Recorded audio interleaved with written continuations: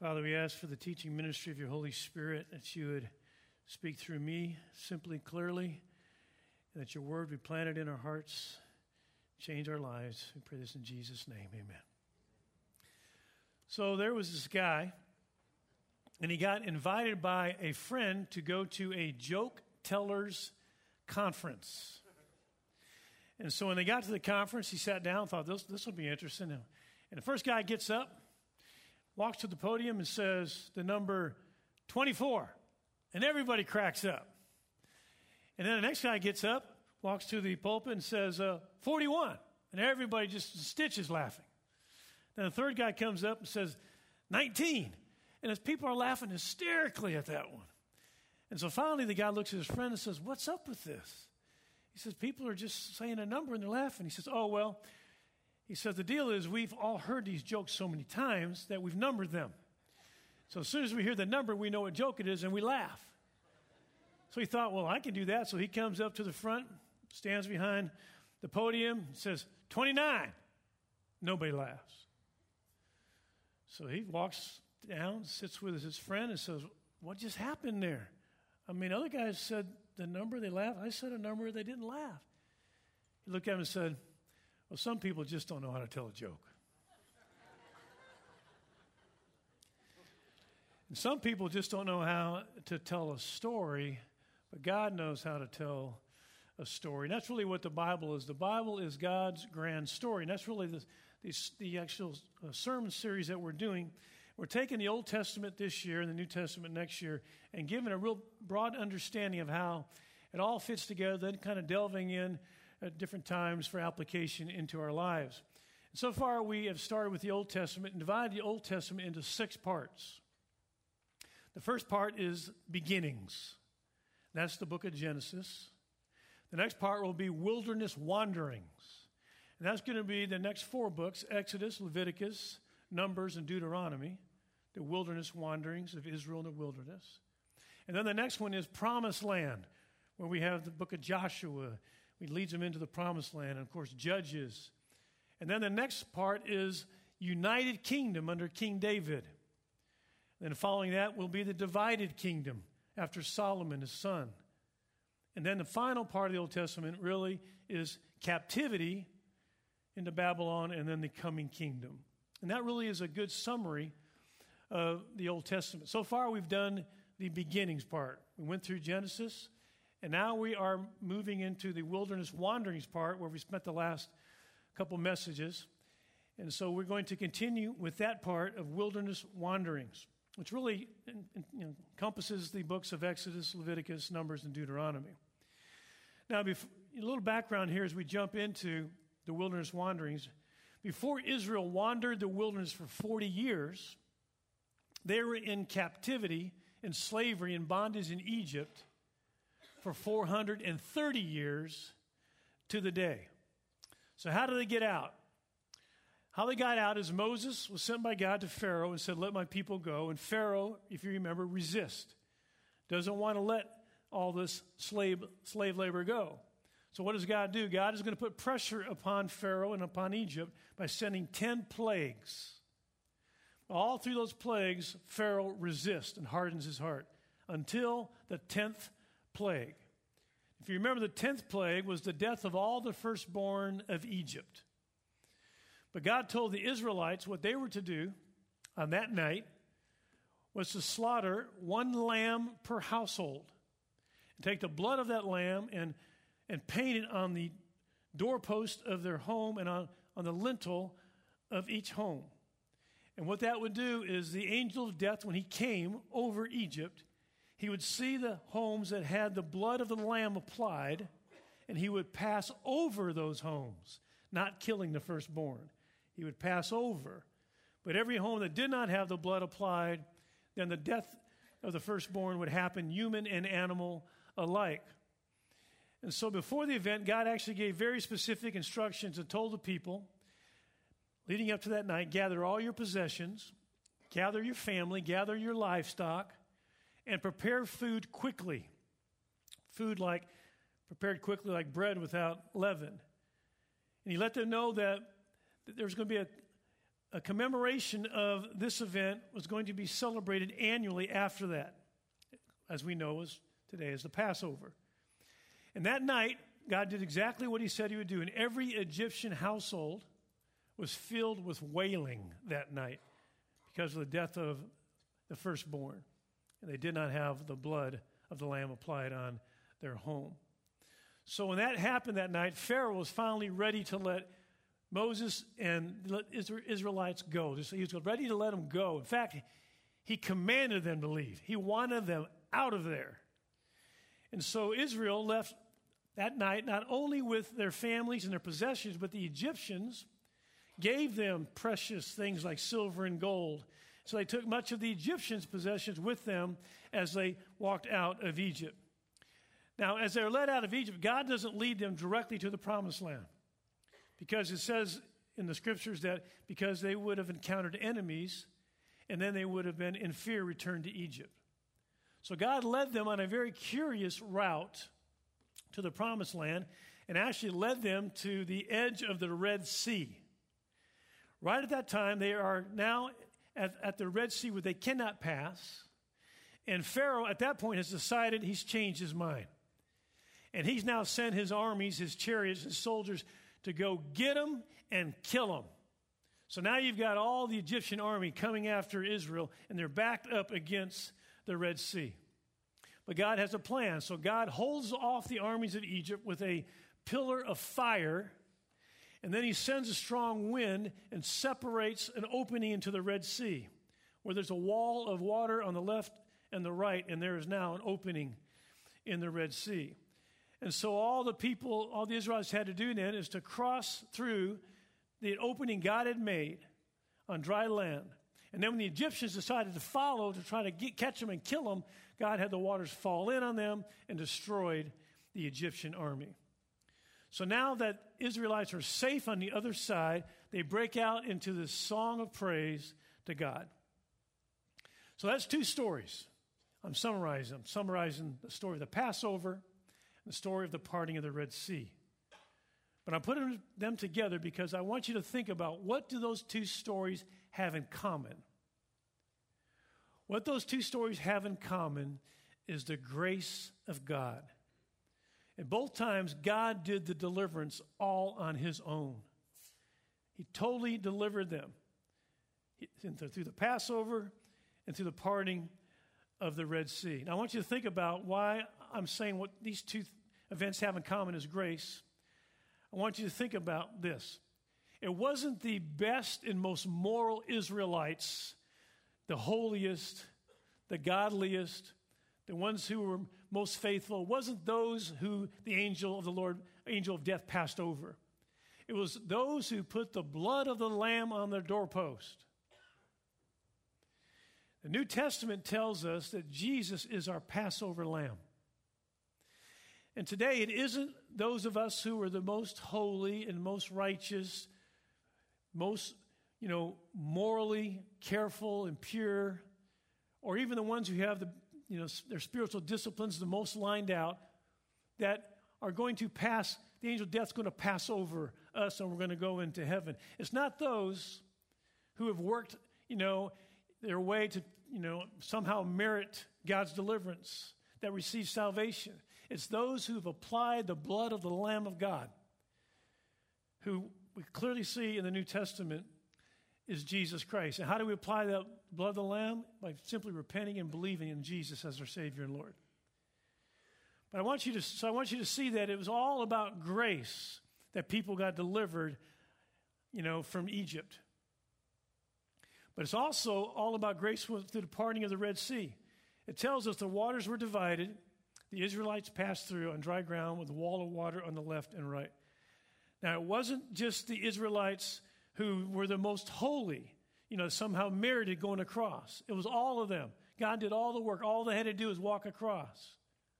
But I want you to know, just knowing people, some of the Israelites probably went across with full faith, confidence. Our God did this. We're victorious, and we got our family, and we got our stuff, and we got their stuff too. And we're walking across with confidence.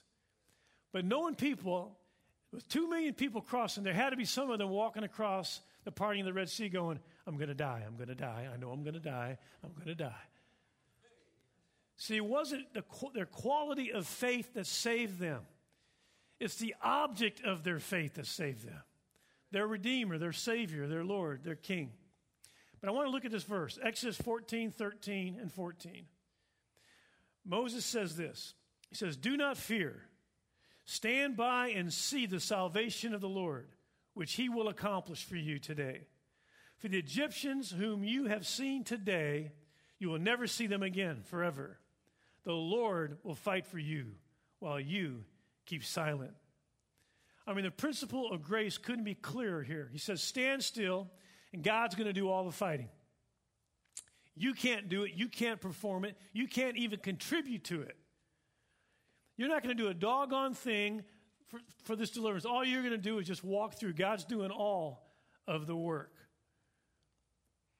Moses says this. He says, be still and trust the God who will fight for you. Now, in the New Testament, that sounds a lot like Romans 4:5. Let's read this. It says, but to the one who does not work, but believes in him who justifies the ungodly, his faith is credited as righteousness. Be still. Don't look to your works. You can't merit salvation. Be still. Receive complete salvation, all because of the work that Christ has done for us. It's all by grace. I want to go back to the Red Sea for a moment. On one side of the Red Sea, the Israelites were within reach of their former slave, owners, their false masters. So on that side of the Red Sea, before it's parted, they're under the sentence of death. Death is coming their direction. I mean, Pharaoh has said, go get them and kill them. So when they were on that side of the Red Sea, they were reachable. They were under the sentence of death. But as soon as they crossed over from death to life. They crossed over from being under condemnation to no longer being under condemnation or having the sentence of death as they crossed the Red Sea. I just want you to see something here, because one of the reasons why Christianity is absolutely different than every other religion is because every other religion is like trying to build a bridge to God.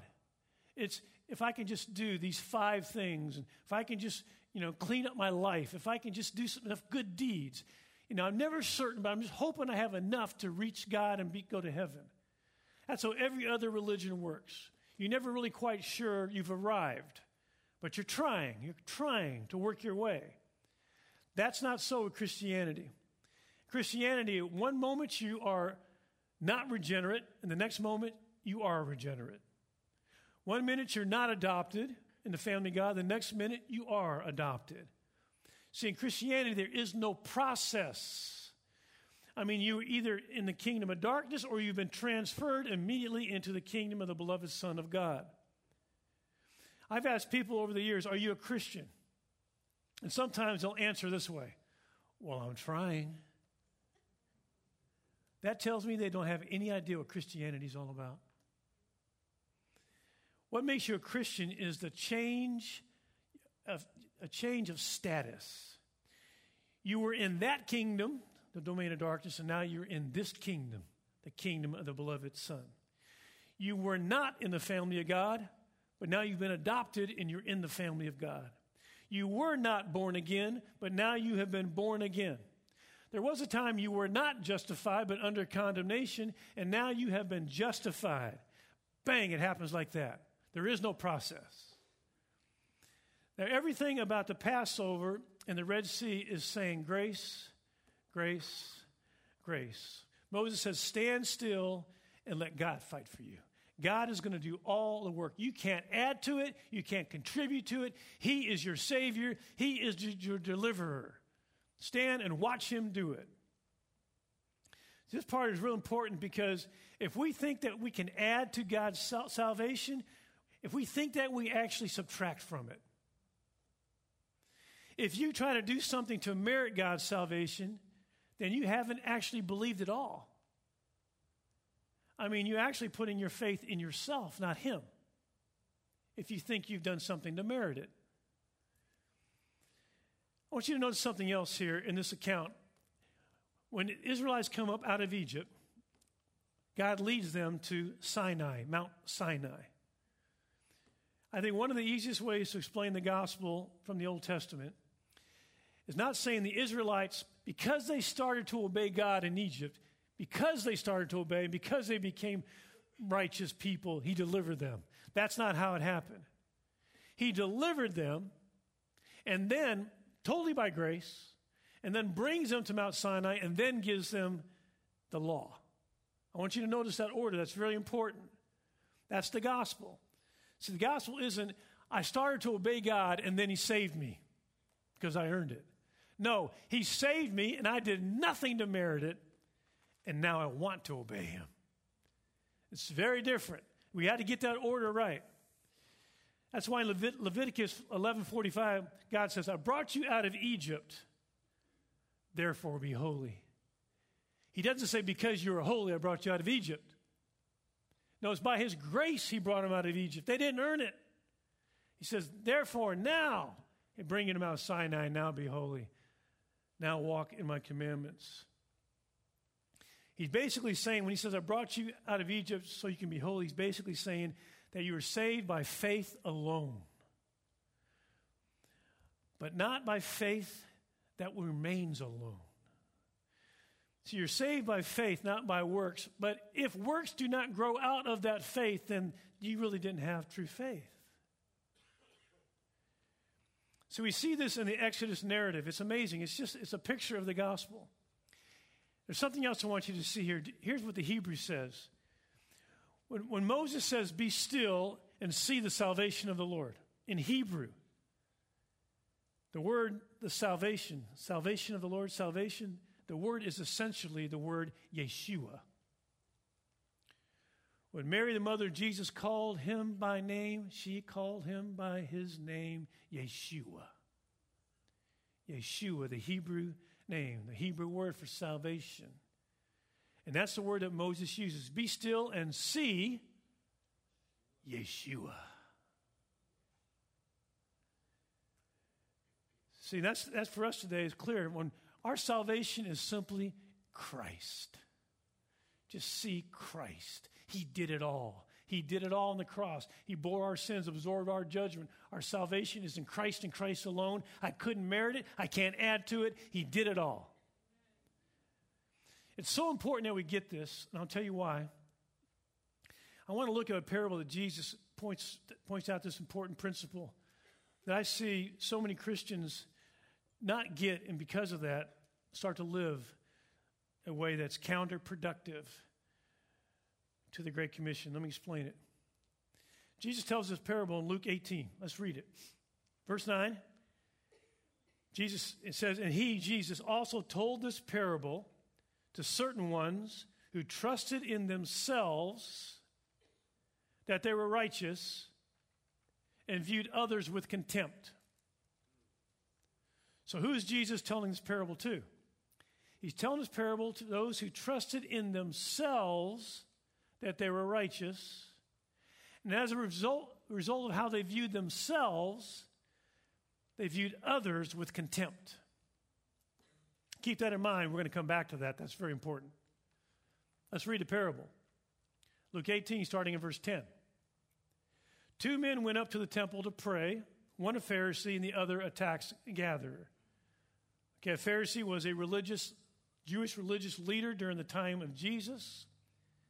A tax gatherer was someone who was despised because he was a Jew working for the Romans, collecting taxes from his Jewish brothers and ripping them off in the process. And so he was known for his dishonesty and because he was skimming off the top. So those two go to pray, a Pharisee and a tax gatherer. Verse 11. The Pharisee stood and was praying thus to himself, God, I thank you that I'm not like other people, swindlers, unjust, adulterers, and even like this tax gatherer. I fast twice a week. I pay tithes and all that I get. So I want you to notice the Pharisee, the religious leader, the one who trusts in himself that he is righteous, in his prayer is presenting to God his righteousness. I'm not like others, swindlers, robbers, thieves, cheaters, unjust, adulterers. In other words, I'm financially honest, God. I'm in all my dealings, I'm sexually faithful to my wife. I'm a morally upright man. Not only am I a morally upright man, I'm faithful in my spiritual disciplines. I fast twice a week. I give tithes and all that I get. Now, don't miss this part right here. The Pharisee believed that his righteousness came from God.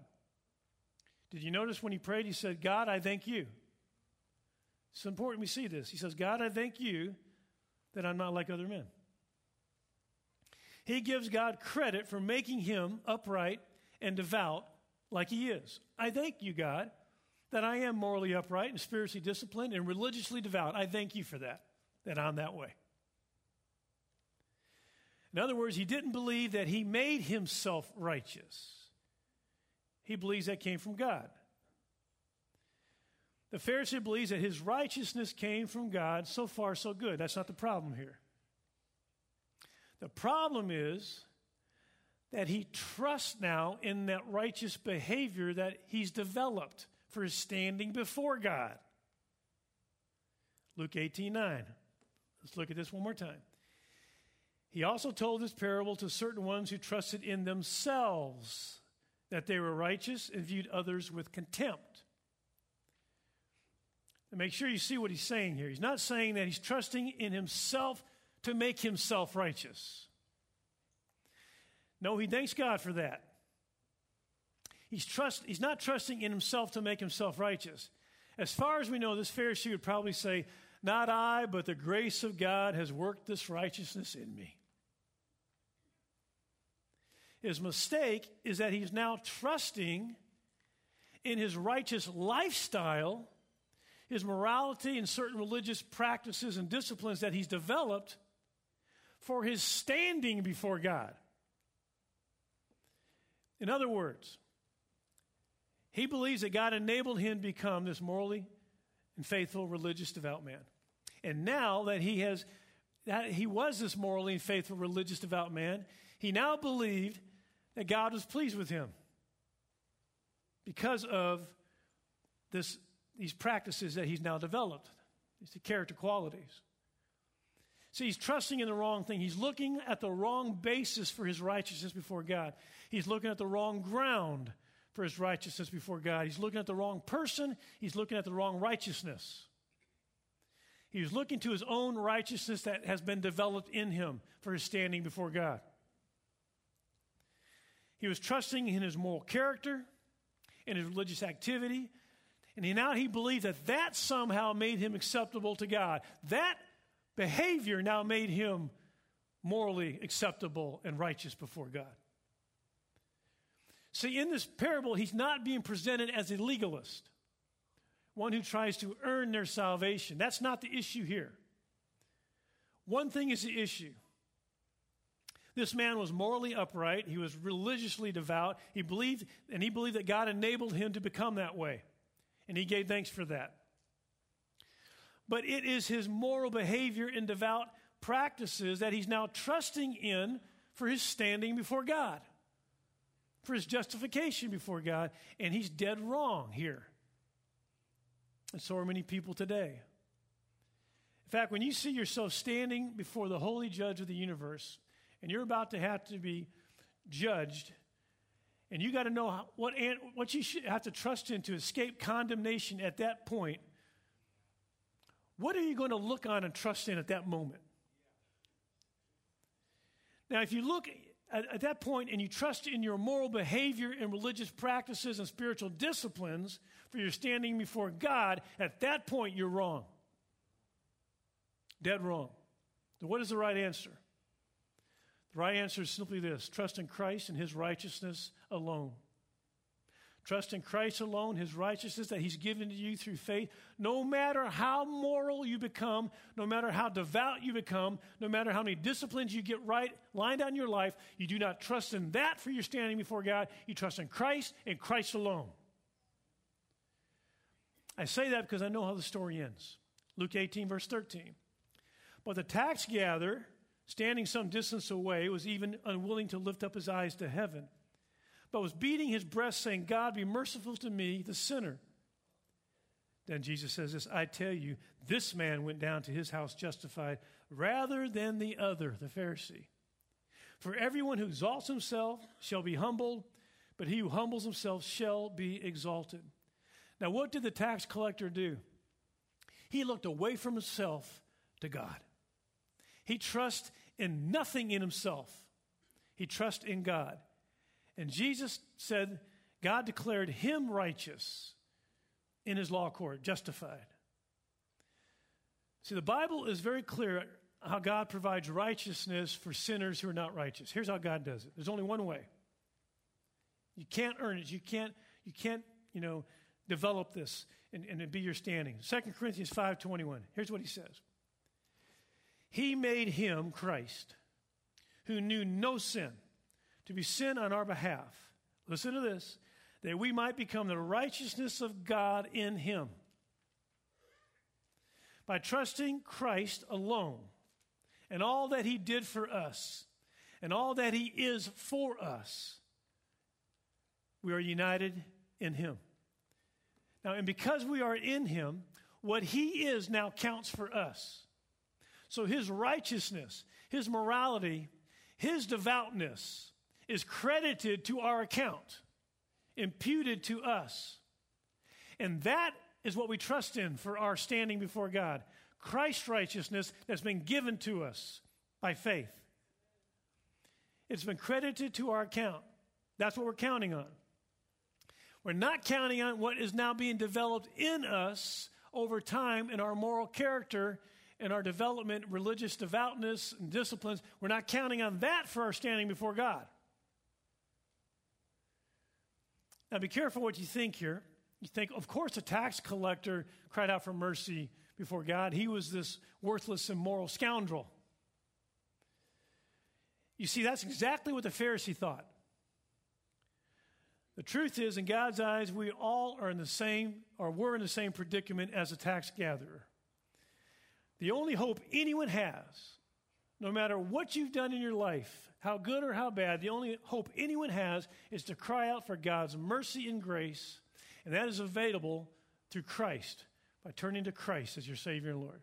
That's the only hope anyone has for their standing before God. Now, don't miss these terrifying 4 words. In verse 14, Jesus says, I tell you, this man, the tax collector, went home justified, to his house justified. Here's the 4 words. Rather than the other, the Pharisee. He didn't go home justified. The one who counted on his moral character he's developed as a standing before God, he does not go home justified. People who trust in their righteous behavior for their basis of their acceptance and their acquittal and justification do not go home to their house justified. People who really believe that the righteousness that God even helped them do, even helped them develop, that behavior now is your standing before God, are just wrong, dead wrong. And this is really serious, so we get this. I'll tell you why in just a minute. We are not justified by the righteousness that we develop. I mean, that's those changed behaviors and practices. We are not justified by the righteousness we develop, but by the righteousness that Christ is for us. So we need to give Jesus the glory that he is due here. He is the one who is perfect righteousness for us and that has been imputed to us. And that is our standing before God. And that is what we trust in, and that alone. No matter how many decades you've been walking with Jesus, no matter how holy you got, how righteous you got, you trust in the righteousness of Christ that's been imputed to you and not what you developed in your life for your standing before God. Because if we start to trust in what we developed for our standing before God, then we're robbing Christ of the glory due his name. Because he did it all. So do not look to the righteous behaviors and practices that you develop for your standing before God. Look to Christ and Christ alone.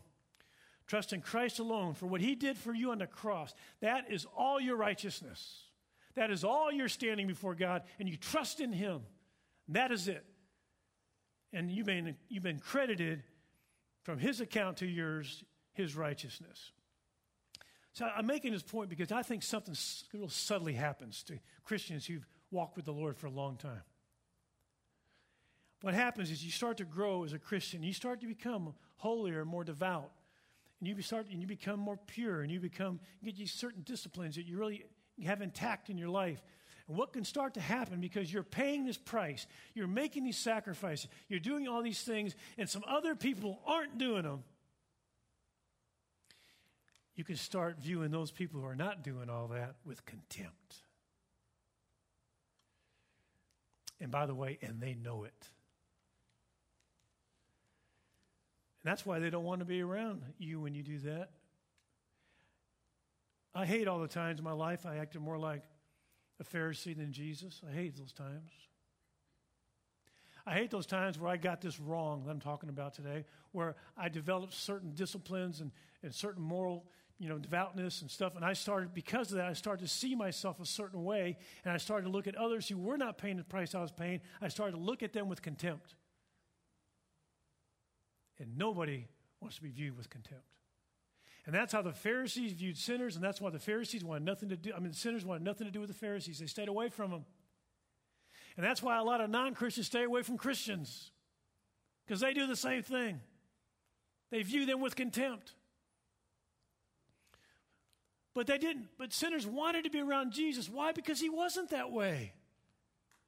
That's not how he treated them. And we shouldn't be that way either. May the Lord forgive us for all the times we have been that way. Any of us. The way that we keep from becoming that way, I think, is by truly understanding that our righteousness is because we are in Christ. Period. Not because we have developed certain practices that we're now going to somehow hold up, that gets us our standing before God. See, the difference between my unsaved neighbor and me is Christ. That's all. Just Christ. It's the only difference that matters. Not my moral character, not my practices, it's Christ. And if I understand and believe that, then I really begin to think this way. I'm just one beggar telling another beggar where to find a piece of bread. See, if we really believe that, then it'll show up in how we treat other people. It'll show how we treat lost people, co-workers, classmates, neighbors. We won't view them with contempt, but with love and acceptance. And they'll notice that. It will become winsome to them. And they'll be drawn to us, and they'll be drawn to Christ. So what does the deliverance of the Passover and the deliverance of the Red Sea and the deliverance of the cross of Christ all have in common? Grace, grace, grace. Our God, our Savior's done it all. He's done it all. All we do is simply repent and believe in him. Just like Moses said, be still and see Yeshua. See the salvation of the Lord. See Jesus. It's all Christ. Our boast is in Christ. Our confidence is in Christ. Christianity, you know what Christianity is? Christ. We're in him. He's everything to us. He's everything for us. Never get past that. And those of you that have walked with the Lord for decades, watch out for that subtle thing that can happen where you can start to think, I've developed these patterns, and now because I've developed these, that's my standing before God, and I view others with contempt. Watch out for that. That's deadly, spiritually deadly. I want to invite the worship team to come up, and I just want to briefly sing this song, In Christ Alone. Let's stand together. In Christ alone. That's it. You never grow past that point of saying, all my righteousness is him. He did all the work. He gets all the credit. Let's pray. Lord Jesus, we thank you so much. We're so grateful for your amazing grace. Lord, that you on the cross took all of our sins, absorbed all our judgment. You did all the work. And then you gave us your righteousness, imputed it to us. And Father, we thank you that we are the righteousness of God now, that you have made us to be that way, Lord. And we trust only in that today, what you have worked Lord, what you have given us, imputed to us, we trust in that. And Lord, we do pray that the more we walk with you, the holier we'll get, but we won't trust in that for our standing, Lord. Our standing will always be in Christ and Christ alone.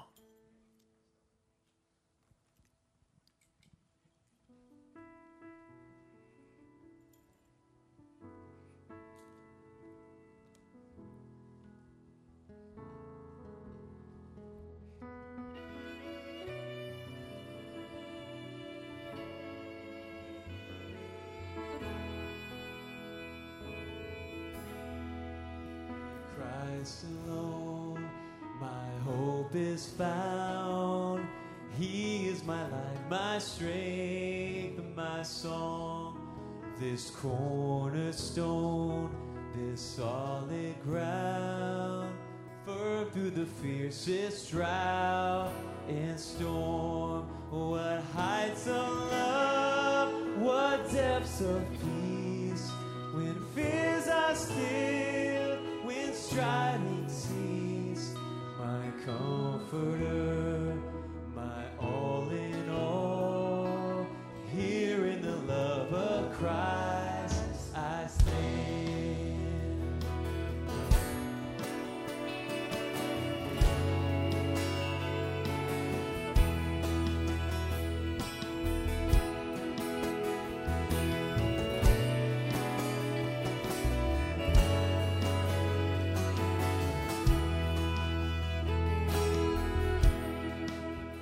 Christ alone, who took on flesh, fullness of God in helpless babe, this gift of love and righteousness, scorned by the ones he came to save, till on that cross as Jesus died, the wrath of God was satisfied.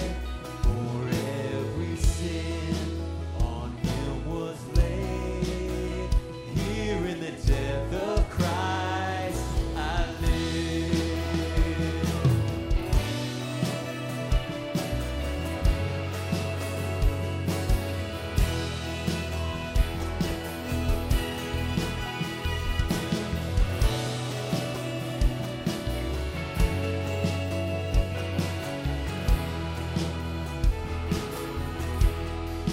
There in the ground his body lay, light on the world by darkness slain, then bursting forth in glorious day, up from the grave he rose again. And as he stands in victory, sin's curse has lost its grip on me. For I am his, and he is mine, bought with the precious blood of Christ.